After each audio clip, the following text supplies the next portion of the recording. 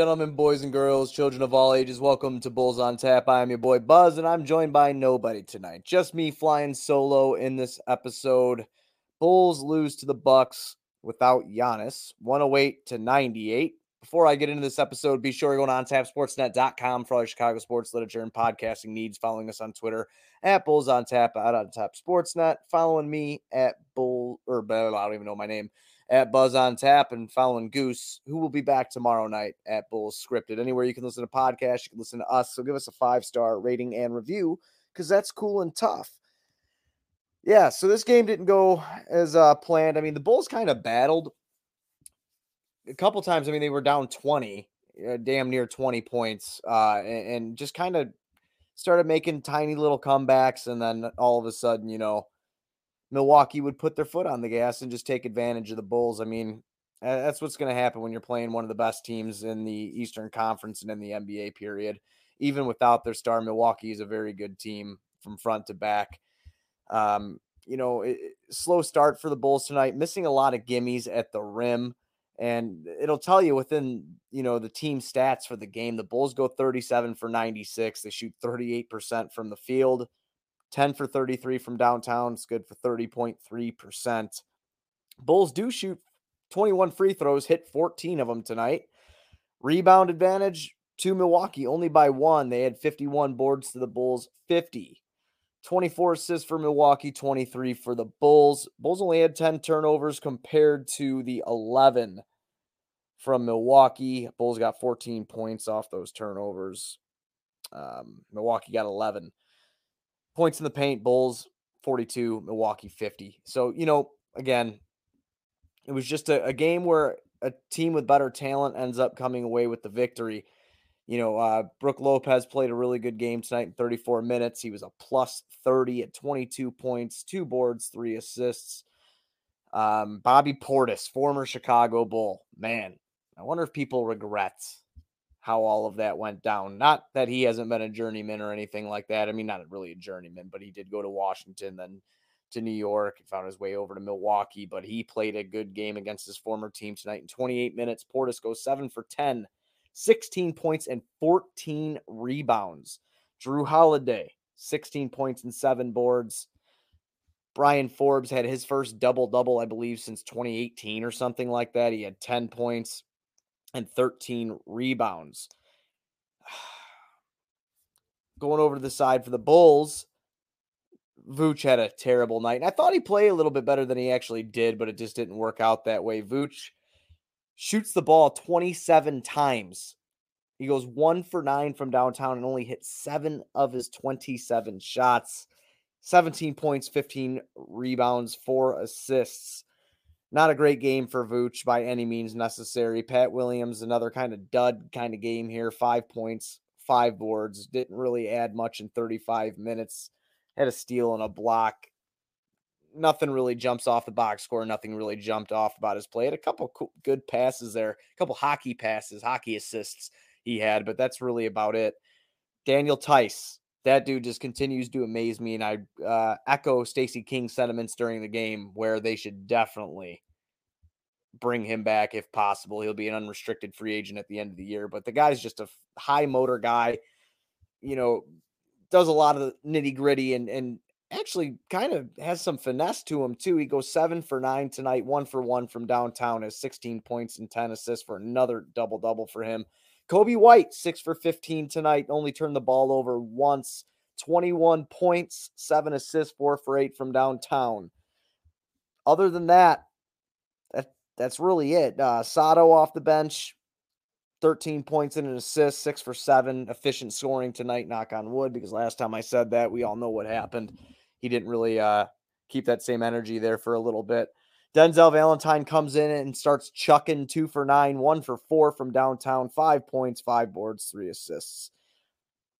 It was just, the fact of the matter is the Bulls just couldn't get close. They outscored them in the second quarter, 28-24. Every other quarter after that, besides the fourth, where the Bulls actually score 35 to their 28.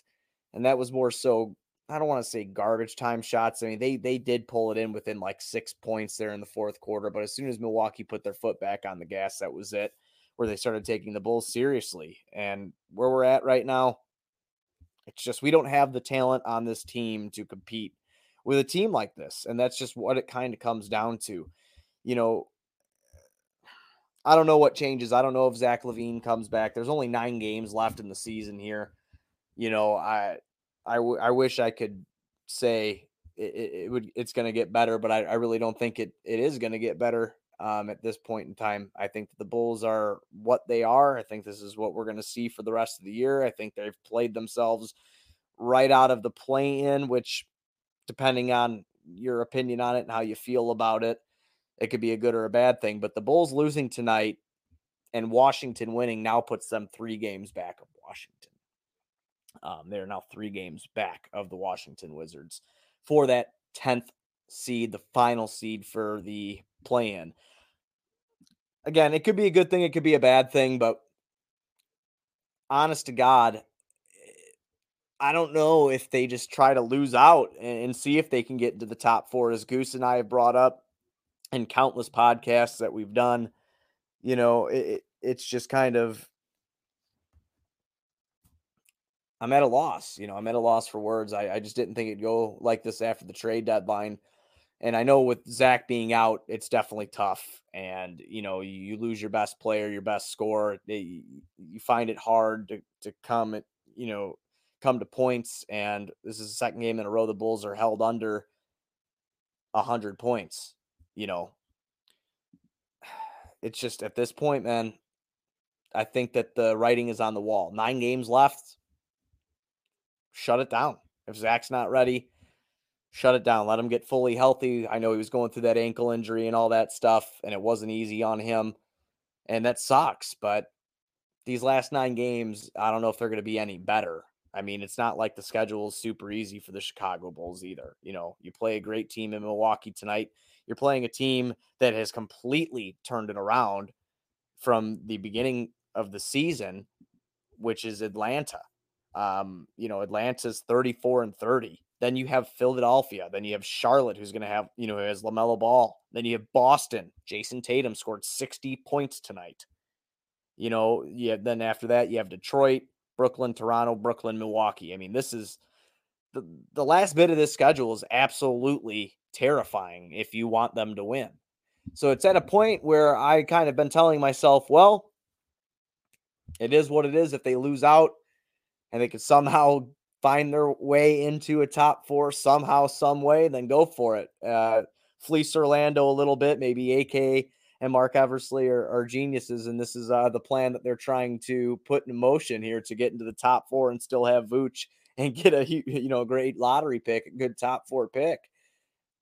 But at this point, this team is just not capable of competing with these teams with more talent. It's just not there, especially with Zach LaVine being out. And that's really all I can say on that. There's nowhere else to go.